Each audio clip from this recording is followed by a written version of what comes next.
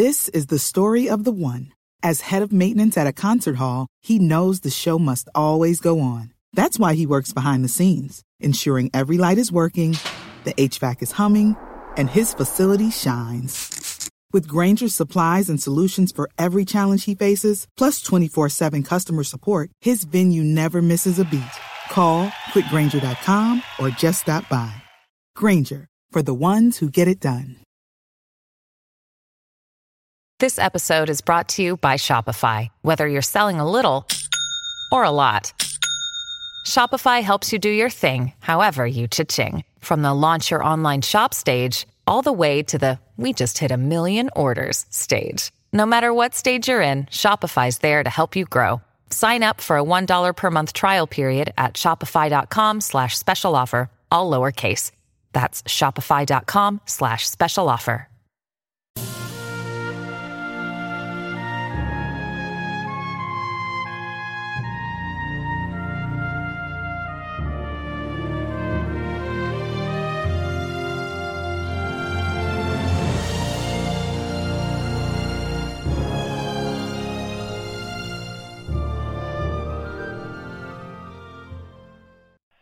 Welcome back, everyone, to 1001 Stories for the Road. This is your host, John Hagedorn, and today, the final chapters of The Mark of Zorro by Johnston McCulley, starting with Chapter 37, The Fox at Bay.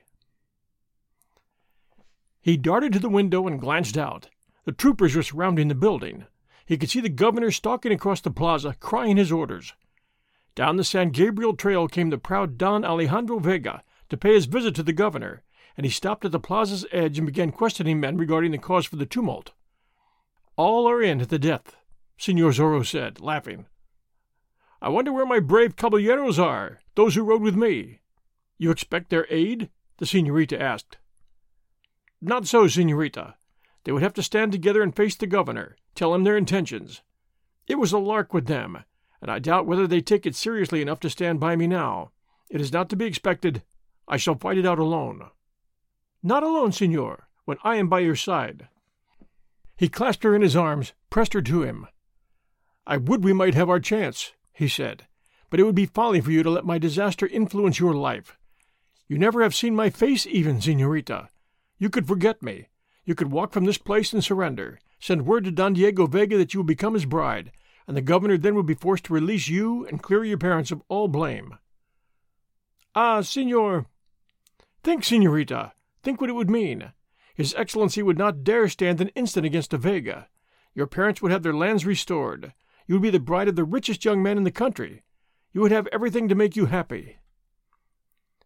"Everything except love, senor, and without love, the rest is as naught." "Think, señorita, and decide for once and all. You have but a moment now." "I made my decision long ago, senor. Apolito loves but once, and does not wed where she cannot love." "Carta!" he cried, and pressed her close again. Now there came a battering at the door. "Senor Zorro!" Sergeant Gonzalez cried. "Well, senor?" Zorro asked. "I have an offer for you from His Excellency the Governor." "I am listening, loud one." "His Excellency has no wish to cause your death or injury to the señorita you have inside with you. He asks that you open the door and come out with the lady." "To what end?" Senor Zorro asked. "You shall be given a fair trial, and the señorita also. Thus you may escape death and receive imprisonment instead." "Ha! I've seen samples of His Excellency's fair trials," Senor Zorro responded. "Think you I'm an imbecile?" "His Excellency bids me say that this is the last chance, that the offer will not be renewed." "His Excellency is wise not to waste breath renewing it. He grows fat, and his breath is short." "What can you expect to gain by resistance, save death?" Gonzalez asked. "How can you hope to offstand 1.5 score of us?" "It's been done before, loud one." "We can batter in the door and take you." "After a few of you have stretched lifeless on the floor, no doubt," Senor Zorro observed.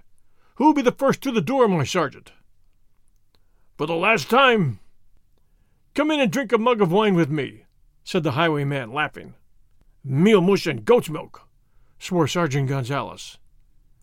There was quiet then for a time, and Senor Zorro, glancing through the window cautiously so as not to attract a pistol shot, observed that the governor was in consultation with the sergeant and certain of the troopers. The consultation ended, and Senor Zorro darted back from the window.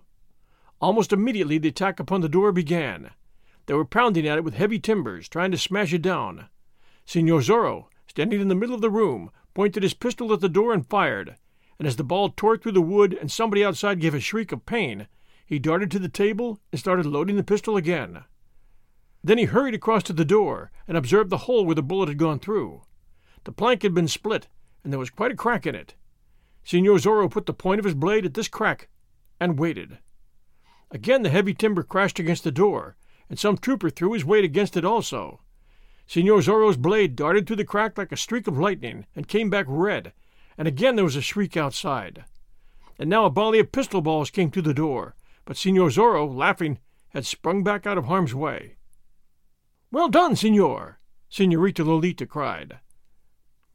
"We shall stamp our mark on several of these hounds before we're done," he replied.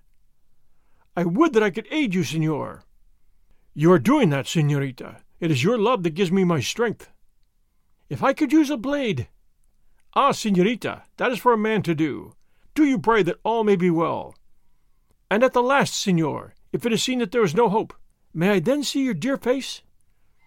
"I swear it, Senorita, and feel my arms about you and my lips on yours. Death will not be so bitter then." The attack on the door was renewed. Now pistol shots were coming through it regularly, and through one open window also, and there was nothing for Senor Zorro to do except stand in the middle of the room and wait, his blade held ready.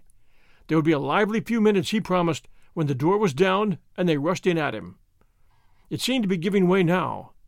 The Senorita crept close to him, tears streaming down her cheeks, and grasped him by the arm. "You will not forget?" she asked. "I'll not forget, Senorita." "Just before they break down the door, Senor, take me in your arms and let me see your dear face and kiss me. Then I can die with good grace too." "You must live." "Not to be sent to a foul carcel, Senor. And what would life be without you?" "There is Don Diego." "I think of nobody but you, Senor. Apolito will know how to die, and perhaps my death will bring home to men the perfidy of the governor. Perhaps it may be of service." Again the heavy timber struck against the door.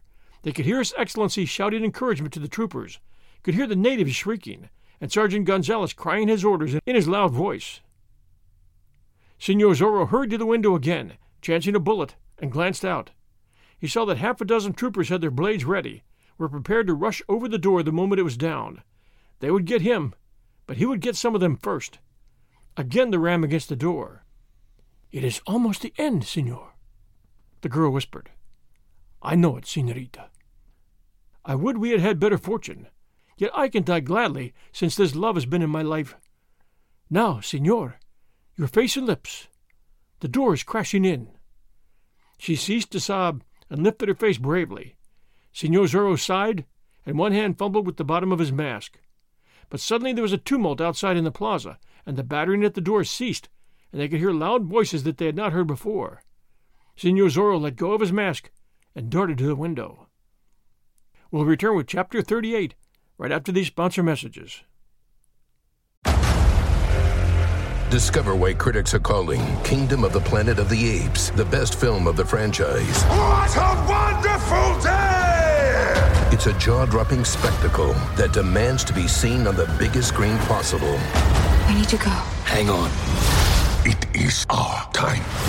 Kingdom of the Planet of the Apes. Now playing only in theaters. Rated PG-13. Some material may be inappropriate for children under 13.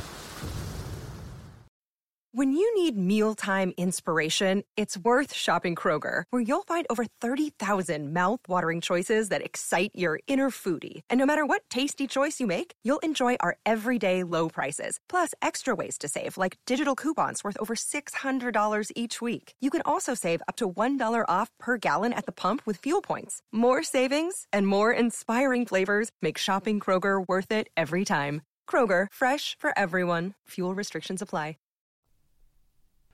And now the Mark of Zorro, Chapter 38, The Man Unmasked. 23 horsemen were galloping into the plaza. The beasts they rode were magnificent. Their saddles and bridles were heavily chased with silver, their cloaks were of the finest materials, and they wore hats with plumes, as if this was somewhat of a dress affair and they wished the world to know it. Each man sat straight and proud in his saddle, his blade at his side, and every blade had a jeweled hilt, being at once serviceable and a rich ornament. They galloped along the face of the tavern, between the door and the soldiers who had been battering it, between the building and the governor and assembled citizens, and there they turned and stood their horses side by side, facing His Excellency. "Wait! There's a better way," their leader cried. "Ha!" screeched the governor. "I understand. Here we have the young men of all the noble families in the Southland. They've come to show their loyalty by taking this curse of Capistrano. I thank you, caballeros. Yet it is not my wish to have any of you slain by this fellow. He is not worthy of your blades, senores. Do you ride to one side, and lend the strength of your presence, and let my troopers deal with the rogue. Again I thank you for this show of loyalty, for this demonstration that you stand for law and order and all it means, for constituted authority." "Peace!" their leader cried. "Your Excellency, we represent power in this section, do we not?" "You do, caballeros," the governor said. "Our families say who shall rule, what laws shall be termed just, do they not?" "They have great influence," the governor said. "You would not care to stand alone against us?"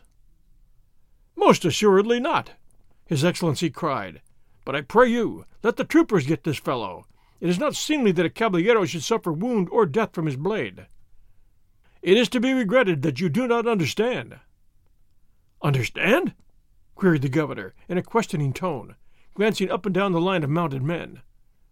"We have taken counsel with ourselves, Excellency. We know our strength and power, and we have decided upon certain things. There have been things done that we cannot countenance. The frailes of the missions have been despoiled by officials. Natives have been treated worse than dogs. Every man of noble blood have been robbed because they have not been friendly to the ruling powers." "Caballero!" "Silence, Excellency, until I've done. This thing came to a crisis when a hidalgo and his wife and daughter were thrown into a carcel by your orders. Such a thing cannot be countenanced, Excellency, and so we have banded ourselves together, and here we take a hand. Be it known that we ourselves rode with this Señor Zorro when he invaded the carcel and rescued the prisoners, that we carried Don Carlos and the Doña Catalina to places of safety, and that we have pledged our words and honors and blades that they shall not be persecuted more.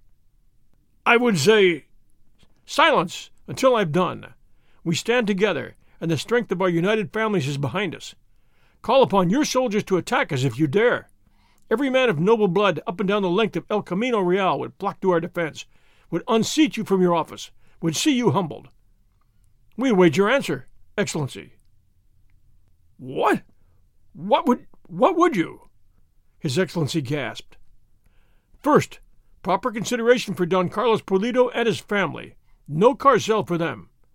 If you have the courage to try them for treason, be sure that they will be on hand at the trial, and deal with any man who gives perjured testimony, and with any magistrado who does not conduct himself properly.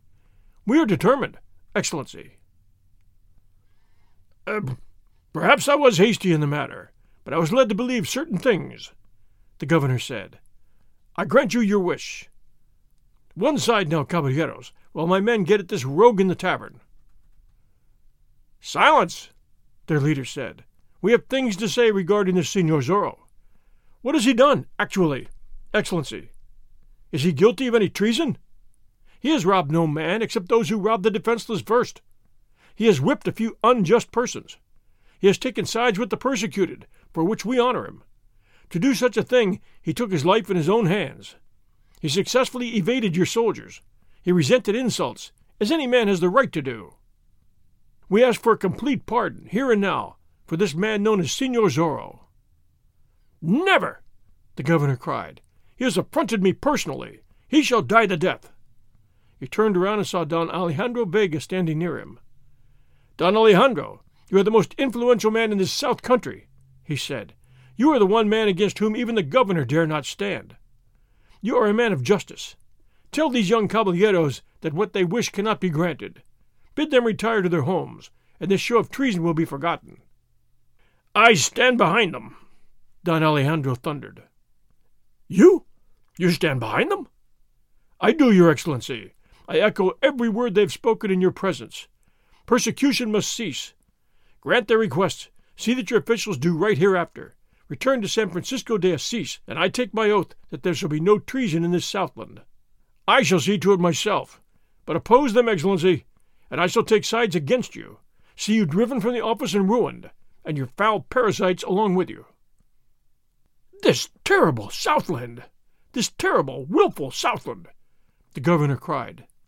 Your answer! Don Alejandro demanded. I can do nothing but agree, the governor said. But there is one thing. Well?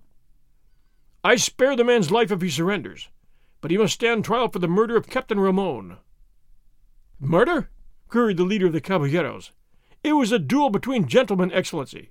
Senor Zorro resented an insult on the part of the Comandante to the Senorita. Ah, but Ramon was a Caballero. And so is this Senor Zorro. He told us as much, and we believe him, for there was no falsehood in his voice. So it was a duel, Excellency, and between gentlemen, according to the code, and Captain Ramon was unfortunate that he was not a better man with a blade. That is understood. Your answer. I agree, the governor said weakly. I pardon him, and I go home to San Francisco de Assis, and persecution ceases in this locality. But I hold Don Alejandro to his promise that there be no treason against me here if I do these things. I've given my word, Don Alejandro said. The caballeros shrieked their happiness and dismounted. They drove the soldiers away from the door, Sergeant Gonzalez growling into his mustache because here was a reward gone glimmering again. Within there, Senor Zorro, one cried. Have you heard? Yes, I've heard, caballero. Open the door and come out amongst us, a free man. There was a moment's hesitation, and then the battered door was unbarred and opened, and Senor Zorro stepped out with the Senorita on his arm. He stopped just in front of the door, removed his sombrero, and bowed low before them. A good day to you, caballeros, he cried.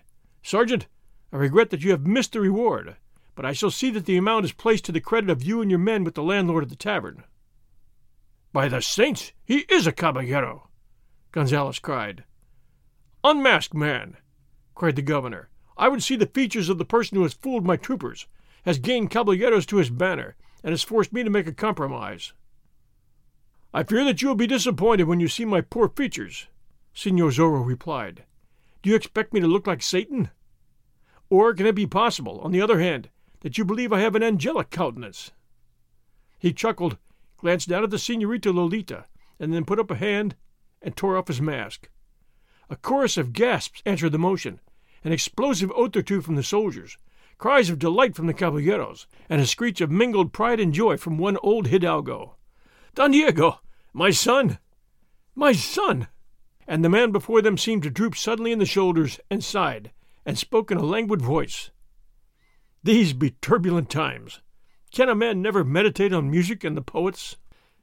And Don Diego Vega, the curse of Capistrano, was clasped for a moment in his father's arms. Chapter 39. Mule Mush and Goat's Milk. They crowded forward, troopers, natives, caballeros, surrounding Don Diego Vega and the Senorita, who clutched at his arm and looked up at him from proud and glistening eyes. Explain! Explain! They cried.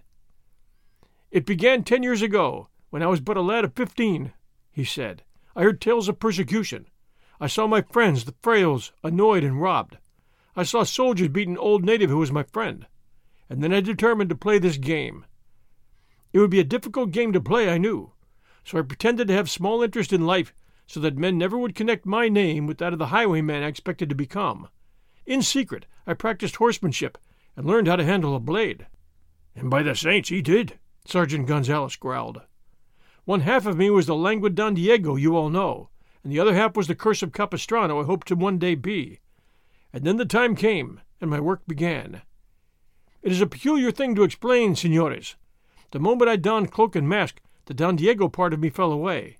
My body straightened, new blood seemed to course through my veins, my voice grew strong and firm, and fire came to me. And the moment I removed cloak and mask, I was the languid Don Diego again. Is it not a peculiar thing? I had made friends with this great Sergeant Gonzalez, and for a purpose. Ha! I guessed the purpose, caballeros, Gonzalez cried. You tired whenever this Senor Zorro was mentioned, and did not wish to hear of violence and bloodshed. But always you asked me in what direction I was going with my troopers, and you went in the other direction and did your confounded work." "You're an excellent guesser," said Don Diego, laughing, as did the others about him. "I even crossed blades with you, so you would not guess I was Senor Zorro. You remember the rainy night at the tavern? I listened to your boasts, went out and donned mask and cloak, came in and fought you, escaped, took off mask and cloak, and returned to jest with you. I visited the Pulido hacienda as Don Diego, and a short time later returned to Senor Zorro and held speech with the señorita here. You almost had me, Sergeant, that night at Fray Felipe's. The first night, I mean." "Ha! You told me there that you had not seen Senor Zorro." "Nor had I. The Fray does not keep a mirror, thinking that it makes for vanity. The other things were not difficult, of course. You can easily understand how, as Senor Zorro, I happened to be at my own house in town when the Comandante insulted the señorita. And the señorita must forgive me the deception. I courted her as Don Diego, and she would have none of me. Then I tried it as Senor Zorro, and the saints were kind, and she gave me her love. Perhaps there was some method in that also, for she turned from the wealth of Don Diego Vega to the man she loved, though she deemed him, then, an outcast and an outlaw. She has showed me her true heart, and I am rejoiced at it. Your Excellency, this señorita is to become my wife, and I take it you will think twice before you will annoy her family further." His Excellency threw out his hands in a gesture of resignation. "It was difficult to fool you all, but it has been done," Don Diego continued. "Only years of practice allowed me to accomplish it. And now Senor Zorro shall ride no more, for there will be no need, and moreover a married man should take some care of his life." "And what man do I wed?" the señorita Lolita asked, blushing because she spoke the words where all could hear. "What man do you love?" "I had fancied that I loved Senor Zorro, but it comes to me now that I love the both of them," she said. "Is it not shameless? But I would rather have you, Senor Zorro, than the old Don Diego I knew." "We shall endeavor to establish a golden mean," he replied, laughing again. "I shall drop the old languid ways and change gradually into the man you would have me. People will say that marriage made a man of me." He stooped and kissed her there before them all. "Meal mush and goat's milk," swore Sergeant Gonzalez. The end. The Curse of Capistrano, which came to be known as The Mark of Zorro, was a 1919 novel by Johnson McCulley, and the first work to feature the California character Diego Vega, the masked hero also called Zorro. It first appeared as a 5-part magazine serial. The story was adapted into the silent film The Mark of Zorro in 1920, and later appeared in book form in 1924, also using the title The Mark of Zorro. In the 1920 film, Douglas Fairbanks starred as Don Diego Vega. The film met with enormous success, leading to public demand for more Zorro stories. And in 1922, McCulley began a new series of over 60 serialized stories in Argosy All-Story Weekly. Many of these stories were later collected and published as The Further Adventures of Zorro, Zorro Rides Again, and The Sign of Zorro. We hope you enjoyed The Mark of Zorro at 1001 Stories for the Road. If you did, please do send us a kind review. Apple listeners, we would appreciate that very much. We have a brand new story coming. I'm going to keep it a secret, and we should be launching it as early as next Sunday. Until then, everyone, stay safe. Thanks so much for supporting our 1001 shows. And as always, we'll be back soon.